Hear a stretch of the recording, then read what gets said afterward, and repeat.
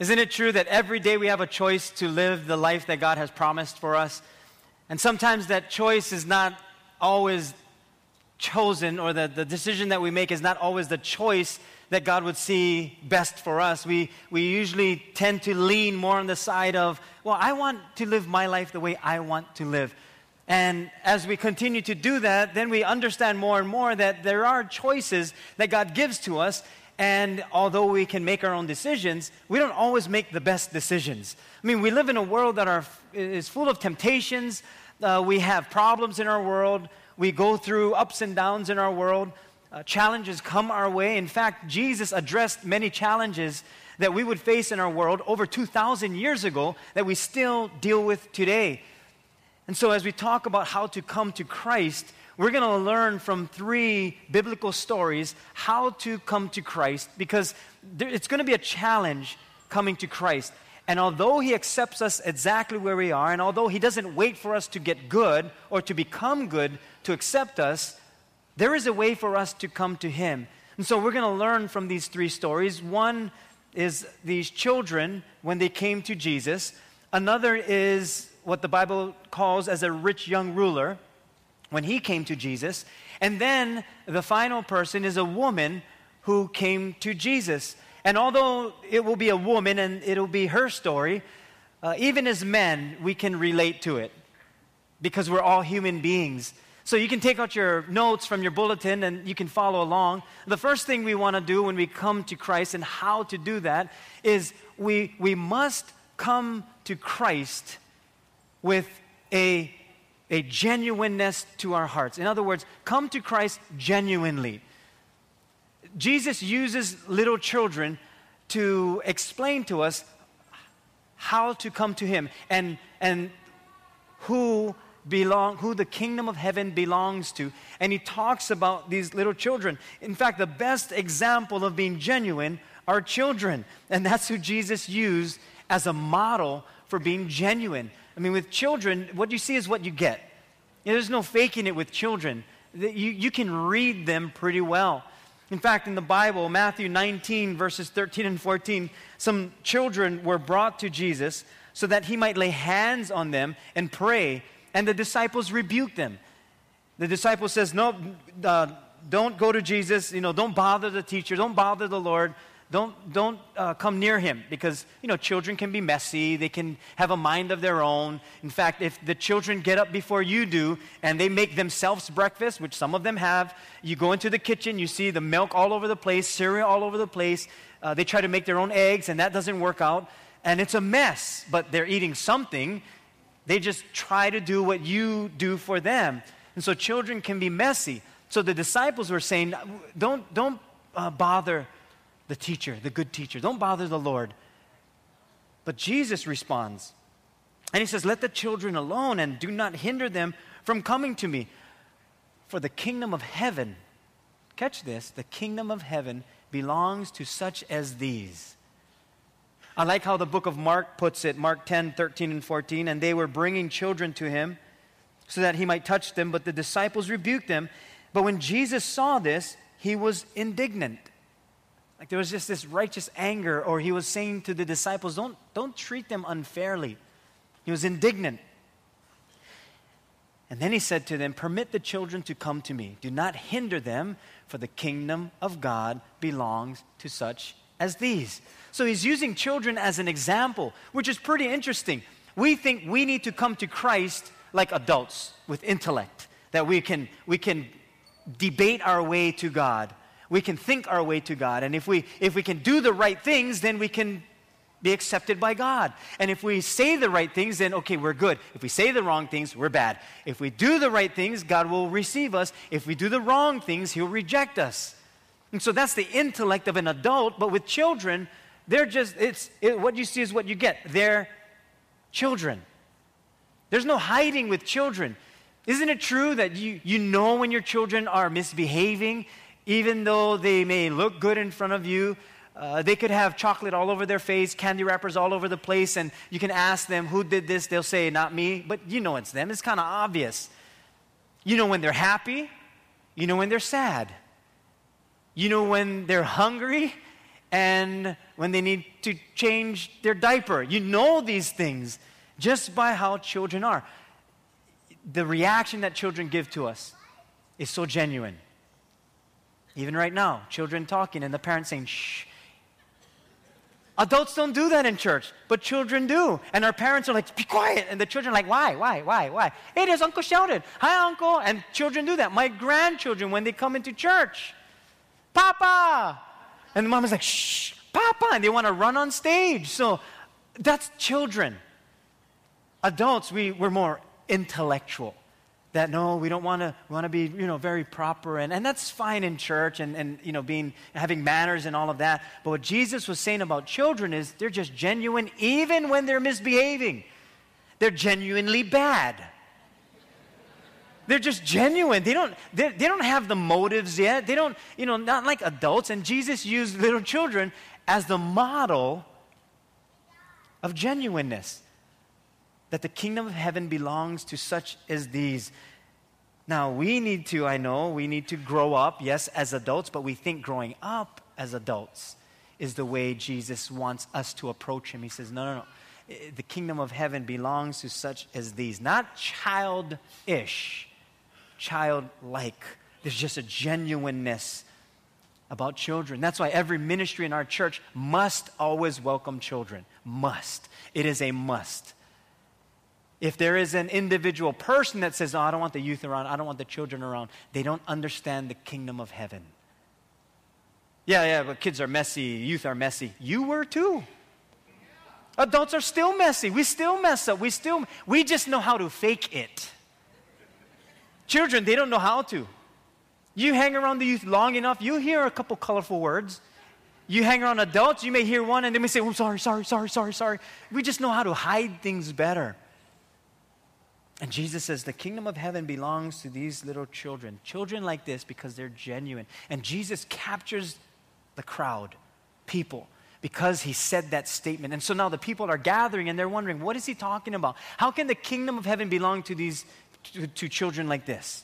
In fact, it was such an odd thing to say that someone in the crowd, the rich young ruler, was there and he was watching all of this and he noticed that Jesus was welcoming the children to him. And that wasn't normal for a so-called religious person who knew about the things of God, who was all about religion, to welcome little children.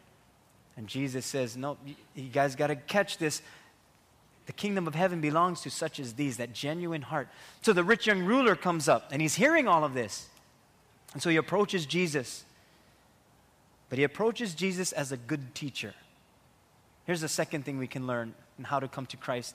We come to Christ with humility. We come to him with humility, with that kind of humble spirit, that we don't come to him with just a pridefulness or an arrogance. This rich young ruler, he came to Jesus with kind of a humble heart. He came to him, but he came to him as a teacher, a good teacher.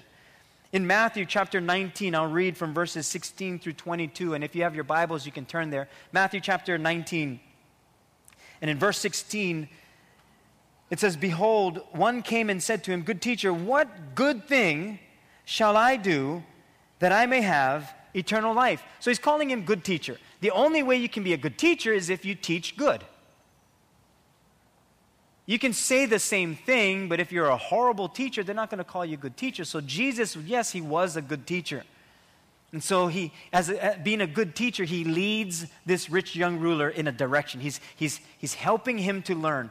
So Jesus says, well, why do you call me good? No one is good but one, that is God. But if you want to enter into life, keep the commandments. So Jesus is letting him know, here's what you're thinking. Now, being a good teacher, he's leading him. That's what good teachers do. They know the end result, so Jesus is leading him. He says, you got to keep the commandments. And so the rich young ruler says, well, which ones? Because not only were there 10 commandments, but they kept adding on commandment after commandment. And so he's saying, well, which ones? So Jesus says, well, you shall not murder. You shall not commit adultery. You shall not steal. You shall not bear false witness. Honor your father and your mother, and you shall love your neighbor as yourself. So it's almost like, okay, these are the easy ones. Because some of us say that, well, at least I'm not a murderer. I'm not that bad. I'm not like so-and-so. I'm not doing this. I'm not doing that. So Jesus gives them a list. It's just a short list of saying, if you want to measure to anything, here's what you measure by. So the young man says to him, all of these things I have kept since my youth. So the crowd is around watching this, and it's like, oh, such a perfect person living amongst us. So he says this, what do I still lack? Jesus, I did all that. Yeah, I'm a good guy. I'm a good person. Yeah, I got some moolah, but I'm doing good. What else do I lack? So it's almost like he's putting Jesus on the hot seat. What else do I lack? And so it's like Jesus pulls out the final weapon. He goes, if you want to be perfect, then go sell what you have and give to the poor. And you will have treasure in heaven, and then come follow me. So I'm thinking, okay, if this rich young ruler has it all, he has money, he has everything, he can do all the other things because he's so-called secure in his finances. And so Jesus says, that which you're secure in, if you want to be perfect, then get rid of all of that. Go sell all of that. Give it away to the poor, and then follow me. And so now he has to make a decision. I mean, what would you do? Because it's easy for us to say, I can do this, I can do that, I can do that. We can do the easy things. But then there's that one thing that Jesus is asking us to do, and we may be just like this rich young ruler. But when the young man heard that saying, he went away sorrowful, for he had great possessions. You would think, oh, I am in the presence of Jesus, I leave his presence, I should be happy. No, this guy was sorrowful. He was sad. I mean, how many times we come to church, we hear the word of God, we leave sad because I know I'm not doing that. And we choose not to. But it's interesting, Jesus still loved him. And so now he's walking away sad. Jesus told him about the commandments. And I thought, why would you talk about the commandments? You're talking to a rich young ruler. And it wasn't about being rich or poor. Jesus was addressing this specific situation at this specific time with this specific person because that's what this man struggled with. And it may be different for you and I. It may be something else. This rich young ruler wanted eternal life, but he thought he was going to get it by being good. And so Jesus says, no, it's not going to be from you being good. In fact, it's your wealth that's holding you back from following me. That's the one thing that you lack. That's what is holding you back. It's your riches. You're so in love with what you have that your wealth and your religious views will never be able to provide what I can provide for you. It wasn't about rich or poor. It was about what he was hanging on to that was so precious to him. What Jesus was letting everyone know is rich people struggle the same as you poor people. It's kind of like Jesus leveled the playing field and he says, okay, yeah, you may think, oh, it's so good to be rich, but he still struggles too. In fact, nowadays, some of us would say, no, if I had more money, I'd be set. And that may be true for a little bit. But a recent study was given for those who were $25 million wealthy and over, those who are worth $25 million and over. So they did a survey with 1,000 of those who are $25 million and over. But only 120 participated in the survey, which kind of proved that even being rich, you may have a difficult time doing some sociological experiment like that and finding the time for it. So only 120 people participated. Out of the 120, they found in this one area about money that the rich had a hard time with their friends. They didn't know who would be their friends, or did they want something from them, or if they knew how much money they actually had, would they still be friends? Or if they didn't have money, would they still want to be a part of their circle? Or would they be cut off? So they worry about that all the time. And then you had some that had to deal with being a part of gift giving. And especially this time of year, gift giving. That it was hard for them because when it came to gift giving, people always expected an expensive gift. So even if they gave them an expensive gift, let's just say a gift of $1,000 or $2,000, the people would receive it and say, "Oh, thank you, this is so good. But last year you gave me a car." And so then the rich always deal with this. I mean, yeah, we may not be that rich, but sometimes we say the same thing. We may not say it verbally, but we feel it in our heart. Like, "Wow, boss, you gave us a bonus of 10 grand last year. This year only $1." So we still play that. It may not be a lot of money, but we still play that. Or someone gives us a gift and it's like, "Oh, last year you gave me this. What, hard times." We still feel that. So it's not about being rich or poor. There's a principle there. And then when it came to having the financial part of it, one person said this, in being 25 million or over, I don't know where he fit on this scale, but he said, "I will not feel financially secure unless I have $1 billion in the bank." $1 billion. Some of us are like, after I do my bills, if I get anything, I'm good. I can eat, I can do something. But what Jesus was addressing wasn't rich or poor. He was saying everyone struggles. Everyone has something that they struggle with. And for this man, it was his wealth. That's what was difficult for him. He had difficulties, never could make the tough decision that would release him to come to Christ. In Mark 10:17, it says, "For this rich young ruler, as he was going out on the road, he came running, knelt before Jesus, and said to him, 'Good teacher, what shall I do that I may inherit eternal life?'" And when this rich young ruler approached Jesus, this act of kneeling as a rich person was not common. So he came with some humility, but he was looking for a different answer from Jesus. And I think many of us do that. We come to Christ, but we don't come with humility. We come expecting a certain answer. Like, "Jesus, what do you say about this?" "Well, this is what I say in my word." "Okay, let's find another scripture." Or we go to someone as a believer and maybe for some advice. "Hey, what do you think? You go to church." Some people would say that to you. You go to church. You're a Christian. What does God say about this?" "Well, he says this, this, and this." "I don't believe that." "Well, so what do you want?" "Well, I just want to know what God wants me to do." "I don't know what God wants you to do, but if you look for yourself, he can tell you. Go to his word." "No, I tried the word of God, but no work." "What do you mean no work?" "Yeah, every time I read the word of God, something bad happens." Something bad going to happen even when you don't read the word of God. We live in a bad world. But what Jesus was saying to the rich young ruler was, you got to come to me with a humble heart, because sometimes I'll speak something to you that you will not want to hear. You just don't want to hear it. So he did. He came to Jesus as best as he could, with as much humility as he could. Jesus gives him instructions, but he left sad because he didn't follow the instructions. It was a difficult decision for him to make. Jesus gave the rich young ruler the commandments, not so that he could say, "Well, look at how bad I am." No, the 10 Commandments is actually our moral mirror. It lets us know where we stand. But it's not to say, "You are bad." The commandments are there to say that I can never be perfect.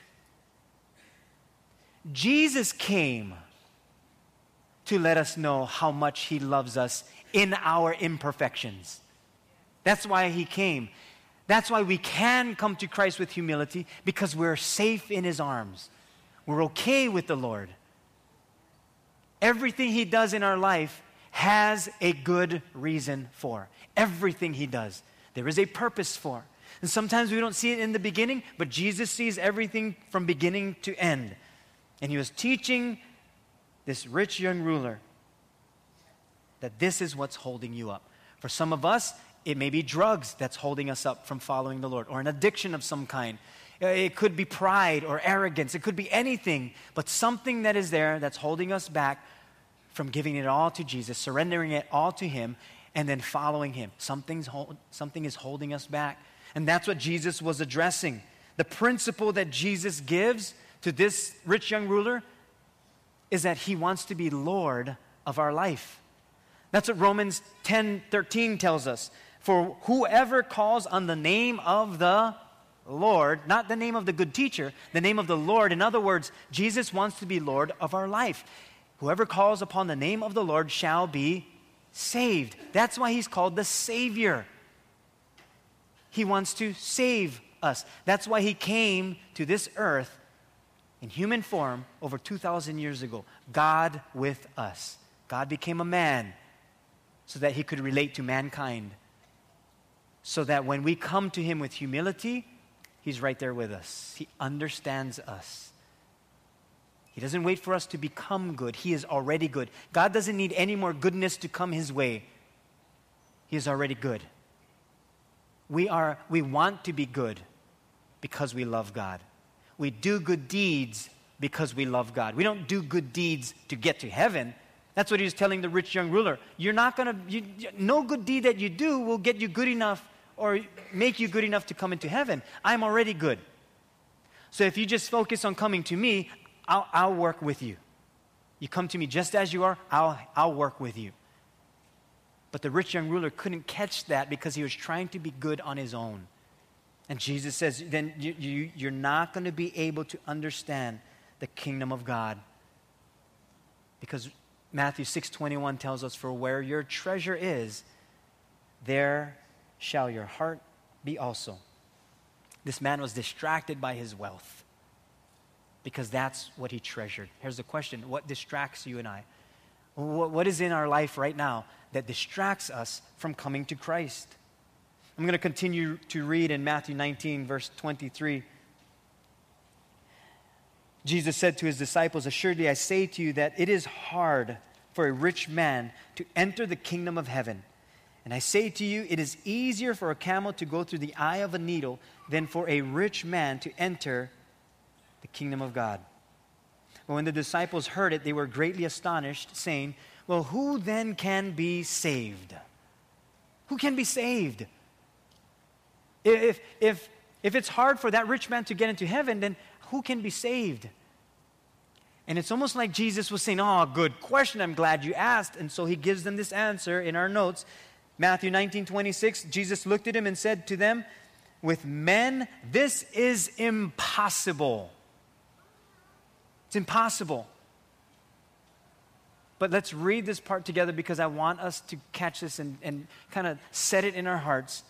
It's impossible. We can change this scripture. Okay, you have your notes. You can read it from your notes. This next part, you ready? Wait, let's just read. With men, this is impossible, but with God, all things are possible. All things are possible. So imagine now the rich young ruler, he's there and he's trying to bargain with the Lord. And Jesus is like, okay, yeah, you're on your own with that perspective. You got to get away from your intellect and go back to godliness, faith. That yes, you're trying it like this, that's impossible. You're trying to do everything perfect. You're trying to do everything on your own. Impossible. But with God, all things are possible. What about my marriage? It's not working out. You're trying to do it your way. Do it my way. It's going to be possible. I can make it work out. My family is falling apart. Yeah, because you're trying it on your own. No, we go to church. Yeah, you may go to church, but you got to be the church. You got to be who I made you to be. Not try to change everyone. Be who I made you to be. You got to come to me with humility because when I give you things to do, instruction, it's for your good. Even in your no goodness. And whatever it is, it's going to be impossible here, but it's going to be possible with me. I can help you in that area, and whatever it would be. And that's what Jesus was trying to say to this rich young ruler, that it's not about the wealthy or the poor, because being wealthy is not a sin. Disobedience to God, however, that is. So Jesus was saying, you're comparing yourself to the wrong thing. You come to me because it's in my arms and I'm going to take good care of you. It is impossible, Jesus was saying, to get into the kingdom of heaven through self-effort of any kind. The kingdom of heaven belongs to such as these, like little children. Then he continues, and this is where it gets a little behind the scenes with the disciples. Peter, one of the disciples, answered and said to Jesus, well, see, we have left all and followed you. Therefore, what shall we have? It had to be Peter to kind of go to Jesus and say, okay, you're talking to this rich young ruler. Now, he walked away sad, and you're saying, so you're not going to get anything because you're trying everything on your own. You said to come to you like little children. We left everything, Lord. I mean, look, See, we don't have anything. We left it all for you. So what are we going to get out of this? Almost sounds like he should get lickings from Jesus, right? It sounds like that, like your kids come to you, Dad, what I can get? What you can get. So Jesus loves them still, and he said to him, assuredly I say to you that in the regeneration, when the Son of Man sits on the throne of his glory, you who have followed me will also sit on 12 thrones, judging the 12 tribes of Israel. So he's speaking to his disciples, and now he addresses everyone else like us. And everyone who has left houses or brothers or sisters or father or mother or wife, I'm going to explain that one, or wife or children or lands for my name's sake shall receive 100-fold and inherit eternal life. But many who are first will be last, and the last first. So Jesus is giving his kingdom principles. And earlier in the scripture, they were asking him about the resurrection and marriage and whose husband will this wife have in heaven. And if she was married 7 times and goes to heaven, are all of them her husband? I mean, that's a train wreck right there. So how are you going to deal with this? And Jesus says, you're misunderstanding the scriptures. Marriage is for here on this earth, not in heaven. So you're not going to be married in heaven. Some of you are smiling. That's not good. It's like, woo-hoo! But for now, you're married. So that's where it's at. But he's saying, no, you're misunderstanding the scriptures. What I'm saying is, when you're able to follow me and you're making me priority, that you leave all these things for my sake, this is your reward. And when Jesus says that, now the disciples are thinking, okay, so we need to obey him here so that when we get there, all of our heart's desires that we would always want here on this earth will be waiting for us in heaven. See, our loved ones that go before us, we miss them, especially this time of year. But imagine all of their heart's desires, everything that they ever wanted here on this earth is now complete in heaven, being with Jesus Christ. We can't give them that. Only Jesus can give them that. That's the hope of the Savior. That's how we come to him. With that kind of humble heart, you will receive 100-fold and inherit eternal life when you do these things for my name's sake, when you give up these things for my name's sake. As a believer, our life doesn't end with death. In fact, death begins our eternal life. And here's the last thing for us to understand when we come to Christ. Come to Christ heart first. Heart first. Now I'm going to be in the book of Luke. You can turn there, Matthew, then Mark, then Luke. Luke chapter 7. And this story, although it's a woman, we're all going to be able to relate to this story. Luke chapter 7, verse 36. And I'll read to verse 50. One of the Pharisees asked Jesus to eat with them. And a Pharisee was a teacher of the religious law. So he knew about the ways of God. He knew about the commandments. He knew about the Messiah that was to come. And in this case, Jesus was the Messiah, but they didn't see it that way. And he went to the Pharisee's house and sat down to eat. Verse 37, and behold, a woman in the city, her name was Mary, who was a sinner, when she knew that Jesus sat at the table in the Pharisee's house, brought an alabaster flask of fragrant oil and stood at his feet behind him, weeping. And she began to wash his feet with her tears and wiped them with the hair of her head. And she kissed his feet and anointed them and with the fragrant oil. Now when the Pharisee who had invited him saw this, he spoke to himself, saying, this man, if he were a prophet, would know who and what manner of woman this is who is touching him, for she is a sinner. And Jesus answered and said to him, Simon, I have something to say to you. And so he said, Teacher, say it. He said, there was a certain creditor who had 2 debtors. One owed 500 denarii and the other 50. And when they had nothing with which to repay, he freely forgave them both. Tell me, therefore, which of them will love him more?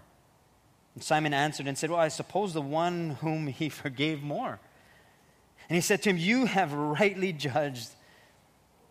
But then he turns to the woman and he says to Simon, this Pharisee. He says, do you see this woman? I entered your house and you gave me no water for my feet. And in the custom in those days, when a guest came into your house, your servant would wash their feet, or you would wash their feet. But in this case, the Pharisee had a servant and would wash his feet. The Pharisee did that on purpose, as if to say to Jesus, you're not even worthy for my lowest servant to wash your feet. And so this is a big deal, and Jesus says, you didn't even wash my feet. Like I wasn't even worthy to be taken care of from your lowest servants. But this woman, she washes my feet with her hair. You did not anoint me, did not anoint my head with oil, but this woman has anointed my feet with fragrant oil. Therefore I say to you, her sins, which are many, are forgiven, for she loved much. But to whom little is forgiven, the same loves little. This woman, when she came in fact, the woman's hair, the Bible says, was her glory. She took down her hair and washed his feet as if to say, my praise is unto you. My glory does not match yours. I come to you with heart first. And I'm not even worthy to be in your presence with my glory. I lay aside my glory to give you praise. I praise you with the best that I got, everything that I have. And she did that, and she knelt down. And then Jesus said to her, your sins are forgiven. And those who were sitting around the table began to say to themselves, who is this who even forgives sins? But then he said to this woman, your faith has saved you. And then he said to her, go in peace. Go in peace. The rich young ruler left sad because he had much but didn't want to give it up.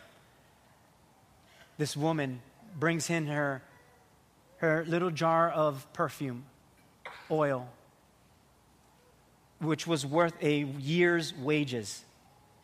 That's all she had. She gave everything that she had. And even wiped his feet with her hair, noticing that no one did that for Jesus. And she didn't have a pail, she didn't have a bucket of water or a rag, but she used what she had. In fact, preparing Jesus for his burial. Jesus knowing I'm not going to be anointed with oil, but she's doing this to prepare me for my burial. And she leaves the presence of Jesus Christ in peace. See, the alabaster box it held something so valuable, but was not valuable unless it was broken, unless it was poured out. And that's what she did. She poured it out as an offering to him, and as long as it stayed in the container, it did not benefit one person. Listen, you and I are like that alabaster box. That there's so much precious treasure inside all of us, but unless we offer it up to God, it stays there. And it's like Mary teaches us, when we come to God, when we come to Christ, come to him heart first. And Mary did what she could, wasn't concerned about what she couldn't do. She couldn't stop Jesus from going to the grave. She could not stop him from being beaten. She could not stop him from being nailed to the cross. She could not stop those who ridiculed him and mocked him, but she could do what she could do. As she says, as Philippians 3:8-9 puts it, and this is what she felt, yes, everything else is worthless when compared with the infinite value of knowing Christ Jesus my Lord. For his sake, I have discarded everything else, counting it all as garbage, so that I could gain Christ and become one with him. I no longer count on my own righteousness through obeying the law. Rather, I become righteous through faith in Christ. For God's way of making us right with himself depends on faith. It is said that worship is the act of sacrificially giving to Jesus something that is most precious to us. What is most precious to you? What do you hold that is value to you? That Jesus would say, if only. Because the question is, what is Jesus worth to you? Because for Mary, he was worth everything she had.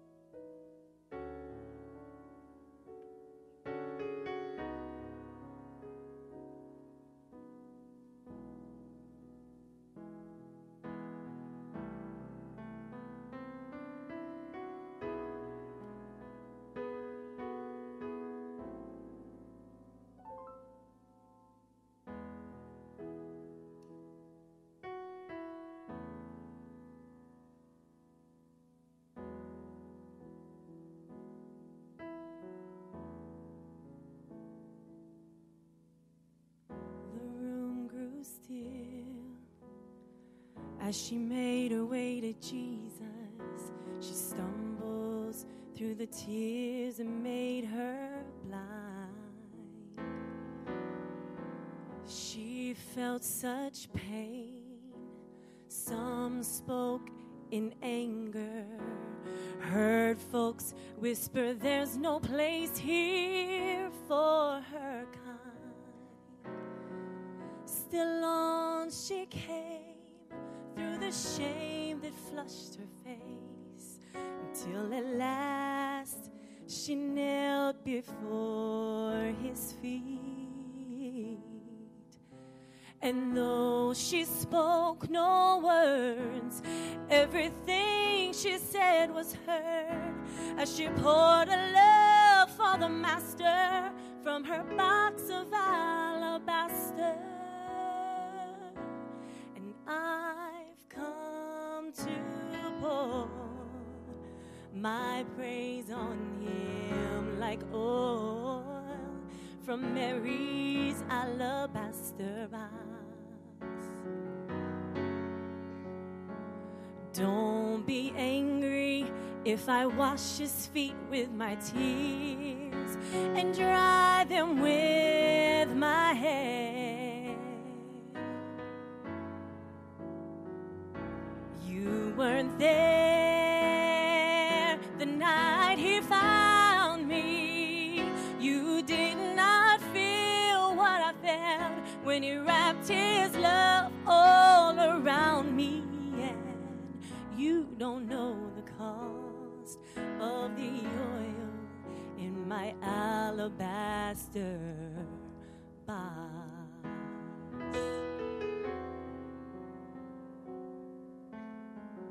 I can't forget the way life used to be.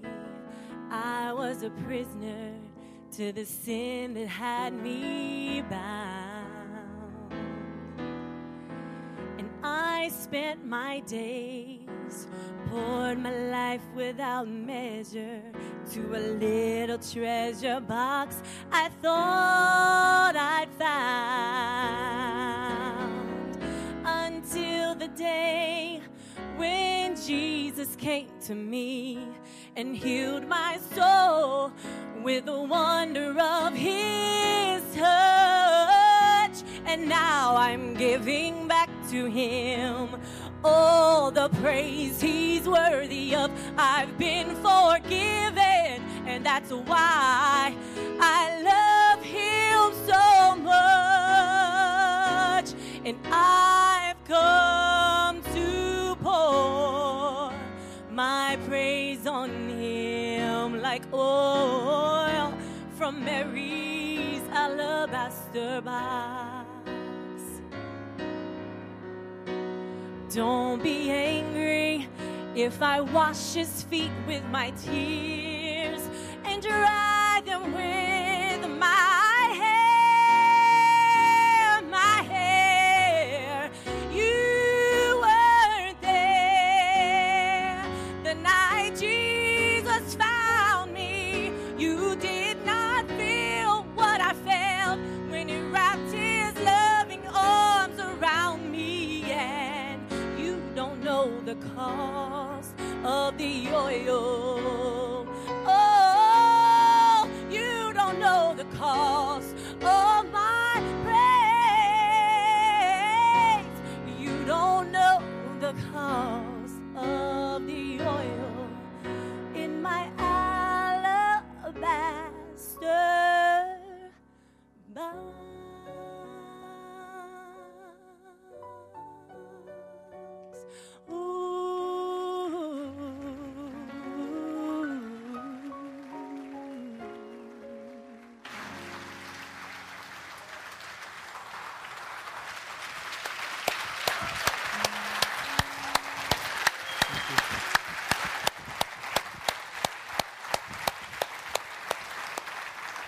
That's the love of God. What you feel is the Savior's gentle touch of love. And when you come to Christ, He does that. We cannot be good enough to come to Him. He's already good. He's already good. So come to Christ today. Even as a believer, you might be thinking, but I know Jesus Christ. But sometimes we don't come to Him. We go to other things, but come to Christ. Would you bow your heads with me as we conclude? Lord, this morning, that's our choice today, Lord. We come to You. It's not about a church thing, Lord. It's really coming to You. It's a relationship with You. So, Lord, I pray that for some, today might be their very first time actually saying, I want You to be my Savior. In fact, if that's you today and you're saying, I want to give Jesus my heart, I want this relationship with Him, I just don't know how to. I know I'm not good enough. But for some reason, I feel a tug on my heart. And that tug on your heart is because God is saying He is already good. And He loves you even when you don't feel good. And in that process, He brings out the good. And if you're here today and you're saying, I want to pray, I want to give my heart to Jesus, would you just lift a hand real briefly, just so that I can see it and we can pray together. I'll lead you in a prayer. Good. God sees your hand. God bless you. Hold those hands up. And you're just letting your flesh know, your human nature know that this is my spirit now. My spirit is saying, I want Jesus into my heart. Good. Yeah, God bless you. God sees you. Yeah, God sees you right here. He sees you. He knows your heart. He knows everything about you from beginning to end, all the way into eternity. You can put your hands down. How many of us as Christians, we don't turn to Christ all the time. We don't come to Him for whatever reason. Sometimes we just don't think we need to. Maybe because we have a good relationship with Him. But maybe our heart today is, Lord, I just want to come closer to You. And if that's you, as a believer, you're saying, I want to come close to You, Lord. Would you just lift a hand? And you're saying, I want to be right in Your presence. Yeah, that's all of us, Lord. You can put your hands down. Lord, that's our response to You. Let's pray this prayer together, especially for those that are receiving Jesus for the first time. You can repeat after me, but add the heart into it. And here's our prayer. Heavenly Father, thank You for Jesus. Thank You for Your forgiveness and Your love. Wash me clean. Forgive me of my sins and make me brand new. I believe You died on the cross and rose from the grave to give me eternal life. And I thank You for that. In Jesus' name I pray. Lord, that's our prayer today, and for all of us, our prayer, not just to be one with You, but even for this season, Lord, that we celebrate Your birth. We don't celebrate the day, we celebrate You.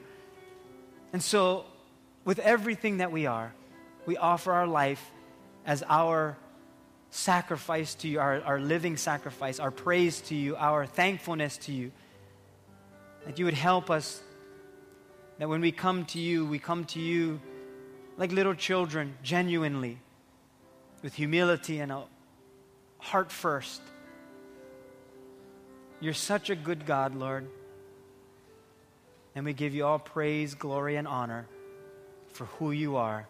And thank You for loving us just as we are and bringing us to a place that You see us to be. You're such a good Father. We pray this in Jesus' precious name, and we all said, Amen, amen.